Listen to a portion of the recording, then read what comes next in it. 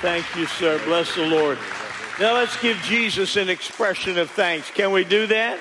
Come on, Lord, we love you. We honor you. We thank you, Lord. Hallelujah. You can be seated. My goodness gracious. It's an honor to be back. I esteem and am grateful for my longtime friendship with Pastor Jeff. And I spoke here a few years ago. Anyone remember that? Good. Praise the Lord. You didn't do that. A little bit by way of further introduction, I have a message that I'm under assignment to share with you. But just so how many of you like to know who's cooking in the kitchen? How many of you don't like to know who's cooking in the kitchen? How many of you are going to raise your hand no matter what I ask tonight? A little bit, just to my background, I'm Jewish, so that tells you I'm not raised in church. Secondly, I'm from New Jersey. That's not the Bible Belt. Thirdly, I was a heroin addict, and I was thrown out of the state of New Jersey on narcotics charges a long time ago. And one day I'm sitting in a high school assembly. It was my third high school, my fifth year in high school, and I'm sitting in the balcony, and I was about 75 pounds lighter than I am the night I weighed, unfortunately, this morning. And I had long hair, pierced ear, 8 hairs from my chin, desperately trying to grow a beard. I couldn't be like my brothers here. It just didn't work for me. And I'm sitting in the balcony. It's an anti-drug lecture. I'm bored. And I'm telling my cousin why we should listen. But all of a sudden, I felt a brush across my face and I heard a voice. It wasn't a loud, booming, audible voice, but it was the whisper. How many of you know what I'm talking about? And the voice said to me, Hinkle, listen, this guy's got something to say. You don't know everything. That was my first word from God, that I didn't know everything. And so, long story short, I walked out of school, chased this guy, ended up at an A&W root beer stand in a little wide spot town in the road in Kansas. And I sat in the front seat of a 1969 red and white Malibu Super Sport Chevy, which is a pretty nice car. You see, that day, I met a man that had Jesus in his life and wasn't afraid to show it. And those were the days when they would greet most weird-looking people in the back of most churches with a pair of scissors and a can of Lysol. And they tell them, boy, you need to get shaved or you can get saved. How many of you know Jesus catches his fish before he cleans them? Make sense? And I didn't know what to do. They don't teach Jewish kids how to get saved. But I bowed my head. He's sitting there. I'm sitting in the front seat of the car. He's opened his Bible. He's talking to me. I don't understand just about anything that he says. But I wanted what I saw in his life. And I bowed my head, cried out in my heart. I didn't know I needed to go through the 4 spiritual laws or the 44 spiritual laws. Didn't know I needed to come to church or get down at an altar. But I just cried out in my heart, God, if you can do all that this guy's talking about, then go on ahead and do it. Jesus, it's you in the gutter. I've been in the gutter. I have no more options. Funny thing, Jesus was listening. Immediately, I felt like someone came in on the inside of me with a scrub brush and a hose, cleaned me out from the inside. Within 90 minutes, I started to tell people what had happened in my life. I didn't know much. Ran into a kid I knew, and I said, hey, man, I just asked Jesus to come into my life. I don't have to do drugs anymore. Don't you knock him till you try him. That was it. When you're saved for 90 minutes, how much do you know? But I told everything that I knew in 90 minutes. Now, some of us know a little bit more. We ought to say a little bit more. Moving right along. And that day, the Lord launched me into a lifetime adventure of spreading the gospel around the world and helping others do the same thing. I love broken, dark situations because I believe light works best in darkness. And yes, we just came back from the Mardi Gras in New Orleans. I'm not here to talk much about that, but I've gone there for years. I know you caught that. Long time. We had a team of 100. In 2.5 days, our incredible team individually prayed with over 1,200 people to get saved, to get healed, to get right, to receive the baptism in the Holy Ghost for general things. I mean, it wasn't a big crusade. It was people going out and talking to people, engaging with them and letting Jesus use them. I think that's amazing. When you get 1 million people coming from all over the world, get crazy, drunk, naked, weird, and insane, what a great congregation. So that's a little bit of the introduction, but I want to get right into the word. Have you ever thought something like this? If heaven is as great as we hear, why didn't we get taken there immediately right after we got saved? Have you ever had that thought? I mean, Jesus loves us so much, then why didn't he make an immediate upgrade to heaven part of our initial salvation experience? Here's another way to look at that. Put yourself for a moment in the company of all of the early believers. You have just spent 3.5 years with the Son of God. You've seen, you've experienced, you heard him teach and speak, and at times you were part of some miraculous occurrences. You received the teaching and so much more. And in that time, you were thinking, man, our future is great with him. And then he goes. Now, he makes some promises about coming back and says a few things about what's going to happen in the meantime. But the fact remains, in our crazy, chaotic, tumultuous world, we are still here. And I don't know about you, but I'd really like to know why. There's some definite reasons the Bible lays out for us. And I want to take a look at a few of those tonight. Is that okay? Thank you for your permission. Again, look, if you go up between Philadelphia and New York, you got to be quick or you'll get run over on the parkway. But I want to begin with the all-powerful, all-time declaration of Jesus Christ. When he said in Matthew 16:18, I will build my church, and the gates of Hades, the gates of hell, will not prevail against it. Man, this is an exceptionally strong statement. There's no weakness in that phrase at all. Now, obviously, Jesus is not talking about a building that is indestructible, nor a tightly run organizational corporate structure. The intent of Jesus is clear.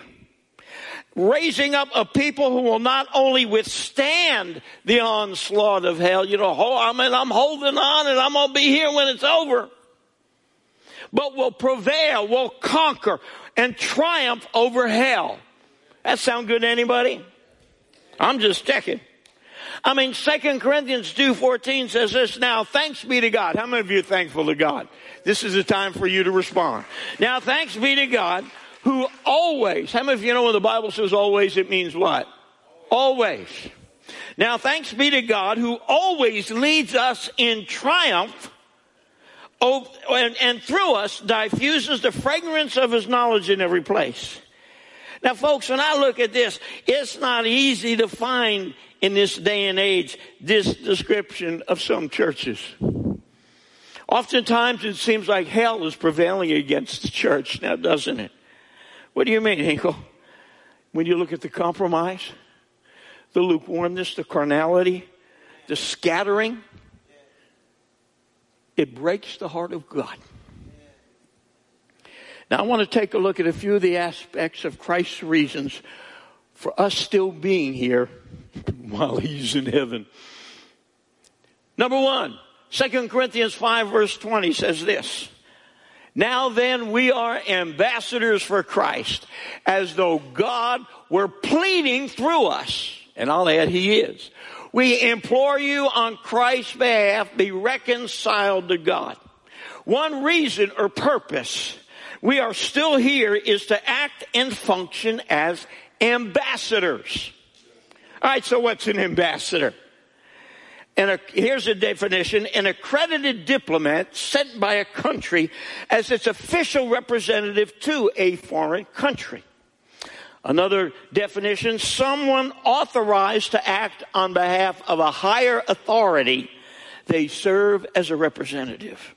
You see, it becomes obvious Jesus had no intention of totally abandoning humanity. He has a two-part plan to continue his work on earth. One part is for his people to act as ambassadors of the kingdom of God. To be an ambassador is not only an honor and a privilege, but it carries a great responsibility with it. They represent the interests of their home country in this foreign land. We are authorized and empowered, my friends, by the Holy Spirit to represent and act on behalf of heaven.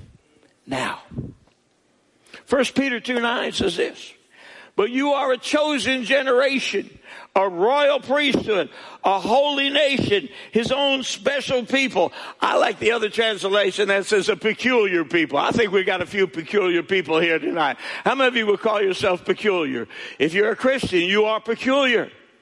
I'm sorry, we were driving in the car and a song came on by the Doors that talked about people are strange. I thought I had to agree with that. His own special people, that you may proclaim the praises of him who called you out of darkness. How many of you know Jesus called you out of darkness? I mean, whether you are a drug addict, gang member tattooed on the back of a Harley and smell like a sewer, or sophisticated, squeaky clean religious with Chanel No. 5 driving a Bentley. You were brought out of darkness, my friend, and into his marvelous light. Say this with me. I am an ambassador. One sentence. I am an ambassador. Yes, you are. Amen. Thanks, sir. We're accountable for this role, church. Let me say this. Ambassadors aren't kings and queens and celebrities and rock stars or hermits. But once again, they are active representatives acting on behalf of the interests of their sending government or nation. In our case, heaven, the kingdom of heaven. So reason number one, Jesus left us here, is to be ambassadors. Every believer is his representative. May I ask, is this taking place? Is every believer representing Christ? Let me ask you a question. And ask yourself this question. Put it this way. How may I fulfill my role as an ambassador in a greater way in the days ahead in my circle of life? Again, this is a question to pose to yourself. How may I fulfill my role as an ambassador in a greater way in the days ahead in my circle of life? Bourbon Street in New Orleans may not be in your circle of life, but you do have a circle of life someplace, somewhere, somehow. Second reason we're looking at that we are still here. John 16:7. Jesus said, but very truly I tell you, it is for your good that I'm going away. Yeah, I mean, if I was a believer and I heard Jesus saying this, I'm going, yeah, right. I mean, Jesus, we've just had 3.5 years that have been absolutely incredible. And you're telling me it's from my good that you go away? Are you serious? Then he goes on, unless I go away, the advocate or the comforter or the helper will not come to you.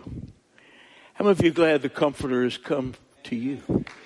But if I go, I will send him to you. He loves us so much. He knew the challenges his church and people would face. Let me just say this. God did not go on vacation in 2020 or 2021. I've heard God go, well, I don't know what happened. Look, God was active as ever in 20 and 21. He didn't, the Bible says he never sleeps or slumbers, so he didn't take a 2-year nap either. He loves us so much. He knows and knew the challenges his church and his people are facing. And he knew that it would be impossible to fulfill his purpose in our destiny in and of ourselves. No matter how long we've been in church, no matter how religious we can be, no matter, oh, we got this down. The scariest phrase in the American language today is, I got this. I've walked with Jesus this month 52 years. And the longer I walk with Jesus, the more I realize, forgive the bad grammar, I ain't got this.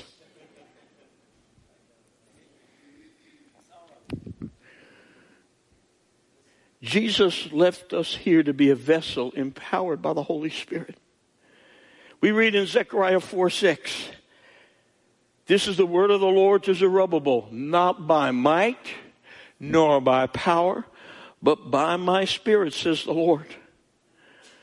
We are here to live life, to fulfill destiny, not in and of our own, but empowered from on high with the advocate, the comforter, and so much more. The power of the Holy Spirit. Say this with me. I am empowered by the Holy Spirit. You see, an ambassador is authorized by his home government. He's given authority. An unauthorized representative has no power. You know, if you read John 14, 15, and 16, how many of you have ever read John 14, 15, and 16? Okay, good. If not, go home and read. It'll take you that long, it'll make your dreams go better.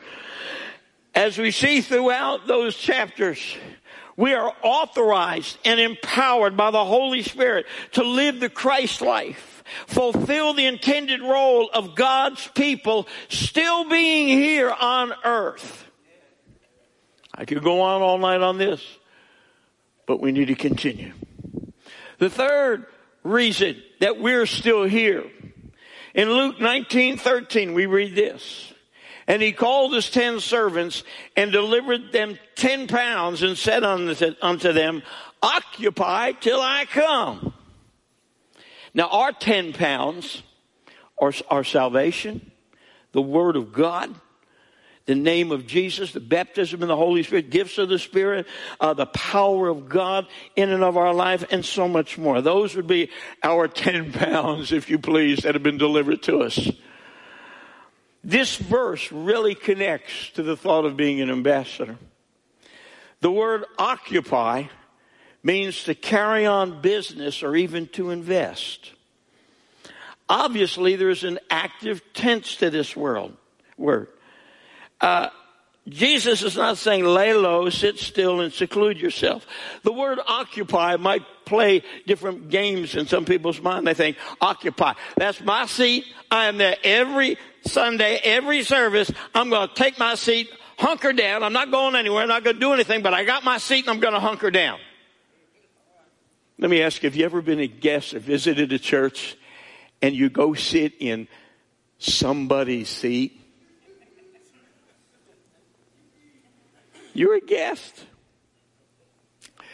You know, a few years ago, I was a guest speaker in a church, large church in Florida, Brother Dennis, but I won't tell you where. And my wife and my family were with me, and I come in, and they immediately take me, and my wife comes in and just finds a seat, I think second, third row. Well, somebody came up and saw my wife and kids sitting in their seat. My wife said she could feel the eyeball daggers as that person who occupied that seat normally sat behind them. And then the pastor stands up and says, oh, it's so great to have our guest speaker, Scott Hinkle, and his wife and children.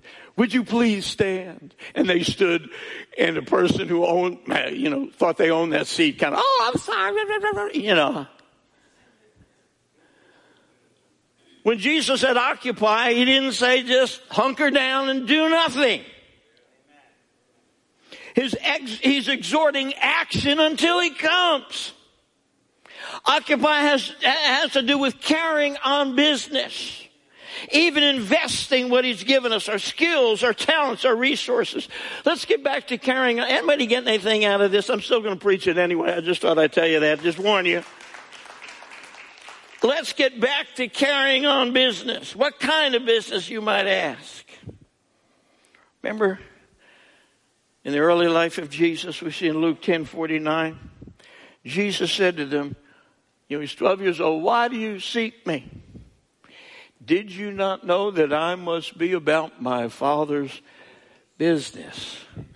Huh. My Father's business. Is this something that might relate to us? Just asking. And let's start at Matthew 6:33. Seek ye first the kingdom of God and his righteousness, and all these things shall be added unto you. I think we're headed down the road of the Father's business here. Micah 6:8 says this, he has shown you, O man, what is good. And what does the Lord require of you? But to do justly, to love mercy, and to walk humbly with your God. I'm going to give you a couple more. Is that okay? Again, you guys are so permission giving. Thank you very much. Matthew 4:19, Jesus said, follow me, and I'll make you fishers of men. That's an interesting verse. You know, I teach adjunct in a couple different Bible colleges, and I was teaching third-year students in this one class in the United States of America. And the class was set with tables, students behind them. And I'm talking about this verse. I'm saying, Jesus said, follow me and I'll make you fishers of men. And then I heard a student sitting right about where you are, middle age, third year, so it wasn't like they just got saved and didn't know anything. And I hear her say, oh, you mean I have to catch them? I thought I just had to clean them. Here's the story. Jesus said, follow me and I'll make you fishers of men. If you're fully following, you're fishing. Here's the other part of the story. If you're not fishing, you're not fully following. Now, when she said, oh, you mean I have to catch them? But I thought I just had to clean them. You may be a better cleaner than catcher, okay? I understand that. But every now and again, drop a line. Cast out a net. Otherwise, you'll have no fish to clean.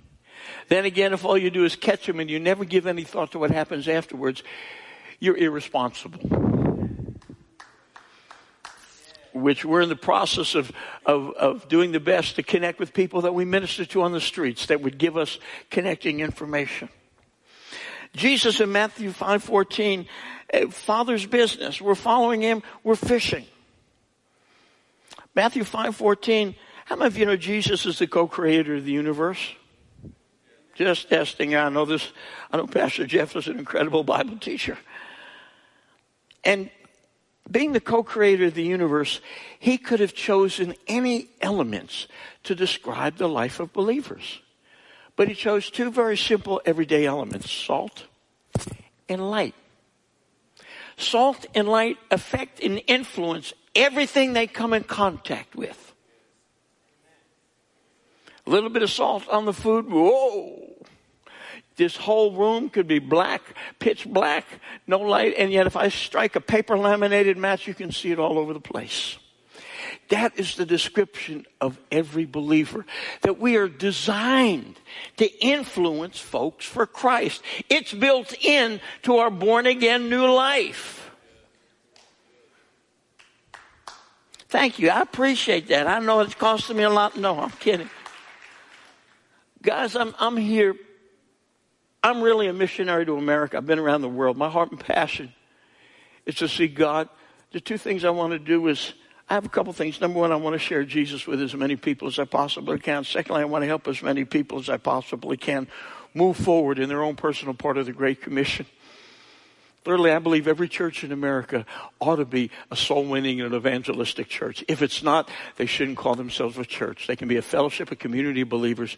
But a real church, according to the New Testament, is one that's bringing people into the kingdom of God. I can explain that in another time. I believe that. You see, Jesus left us here, my friend.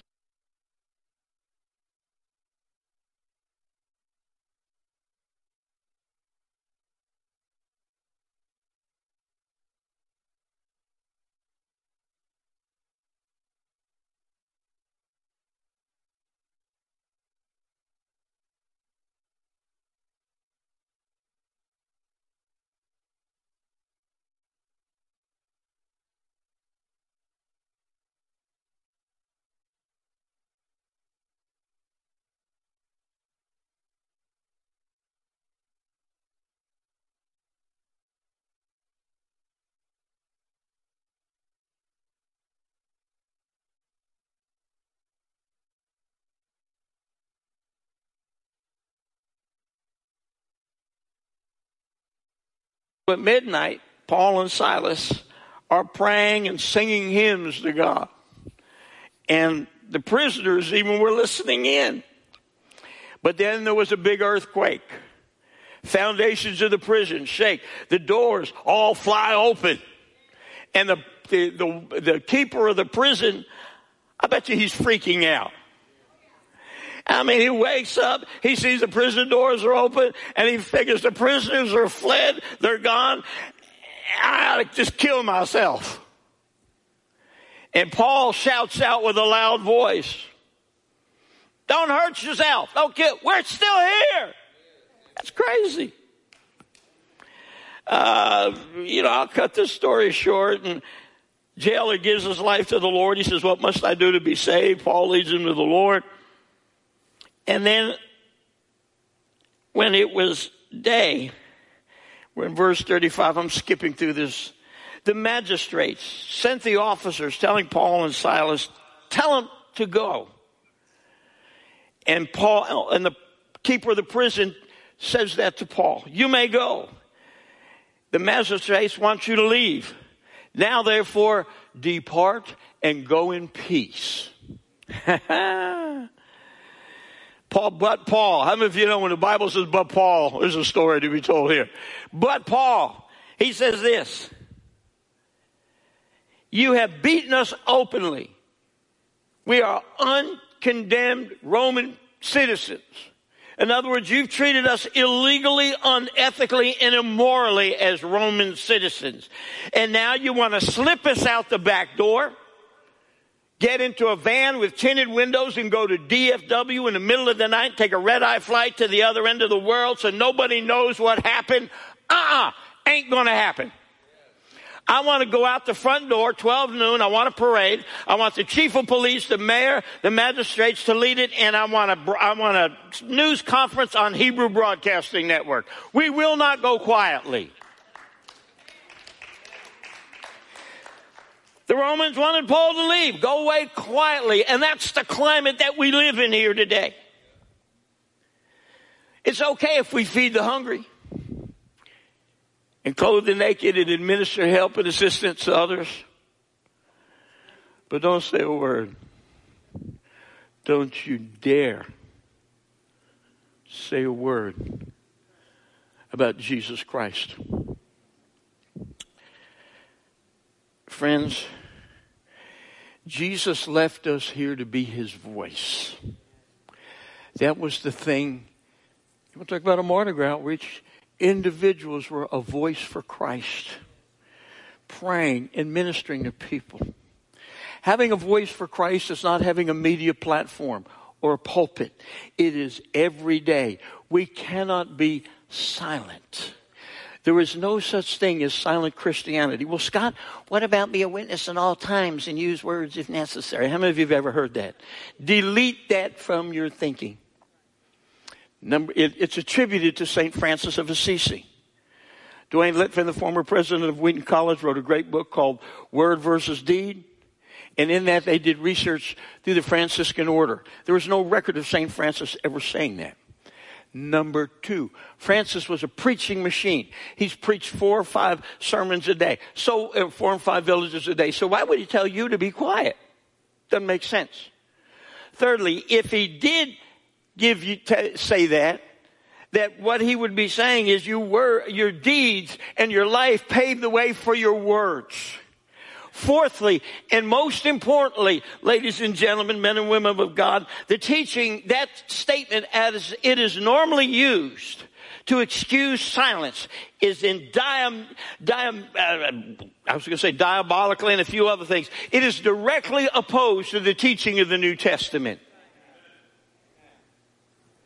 We must say something to our friends, to our neighbors in the situation that God give us. Psalm 107 verse 2. Let the redeemed of the Lord say so. Those whom he has redeemed from the hand of the enemy. How many of you have been redeemed from the hand of the enemy? Come on, fess up. Revelation 12:11. They overcame him by the blood of the Lamb and by the word of their testimony. What is the word of your testimony? What the blood of the Lamb has accomplished in your life. I made a decision that every one of us have a story. No matter what story it is, it's your story of Jesus changing your life. Whether you are a gross, ultimate sinner, or you just came from the bottom side of the pew to the top side of the pew and had a smile about it. Every one of us has a story. I'm amazed how God gives us opportunities to tell a little bit of our story. Nobody can deny what Christ has done in your life. You and I are the voice. We are hands and feet, but we are his voice. We shall not and will not go silently. Say this with me. I am a voice. I am a voice. Let there be no confusion, friends. We are to be nothing less than hell resistant, ambassadors, empowered and authorized by the Holy Spirit, and taking care of God's business, and a voice. These are the reasons, amongst others, that we are still here. These apply to every Christ follower.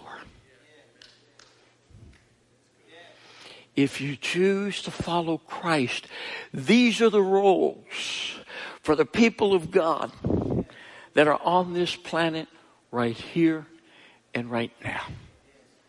What an honor, what a privilege.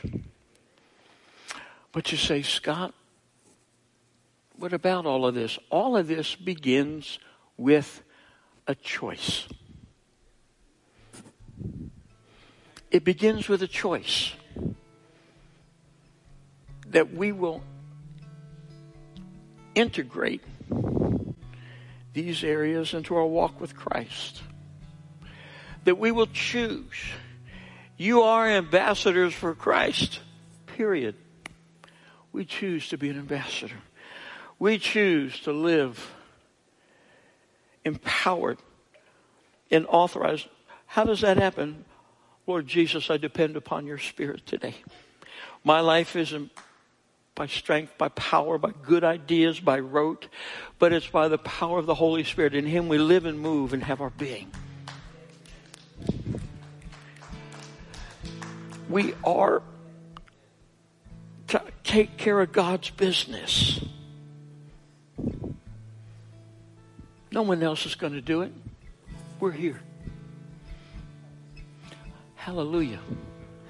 The reason I started to go to New Orleans and take a team 41 years ago, I had moved here from Hollywood, California, where we were working a ministry that still continues there. And I came here. I'd been down there once for a day or so with Christ for the Nations. We were directing a home for rehabilitation home for women coming off the streets. And I came in for a day and the Lord spoke to me. And what touched my heart was the greatest moral embarrassment in the United States takes place 500 miles from here.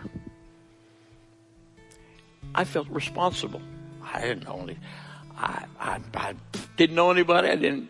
I wasn't a preacher with this. I just was a guy, and the Lord said, take a group there.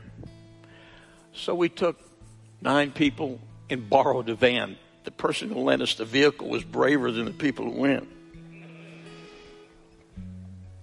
And it's funny, over the years, I've had thousands and thousands of people come to Jesus.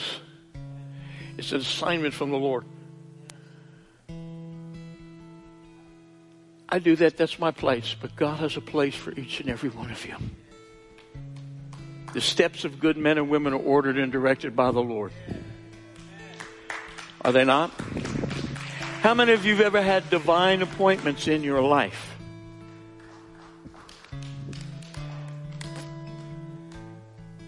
As we pray tonight, here's the point I'm going to present to you.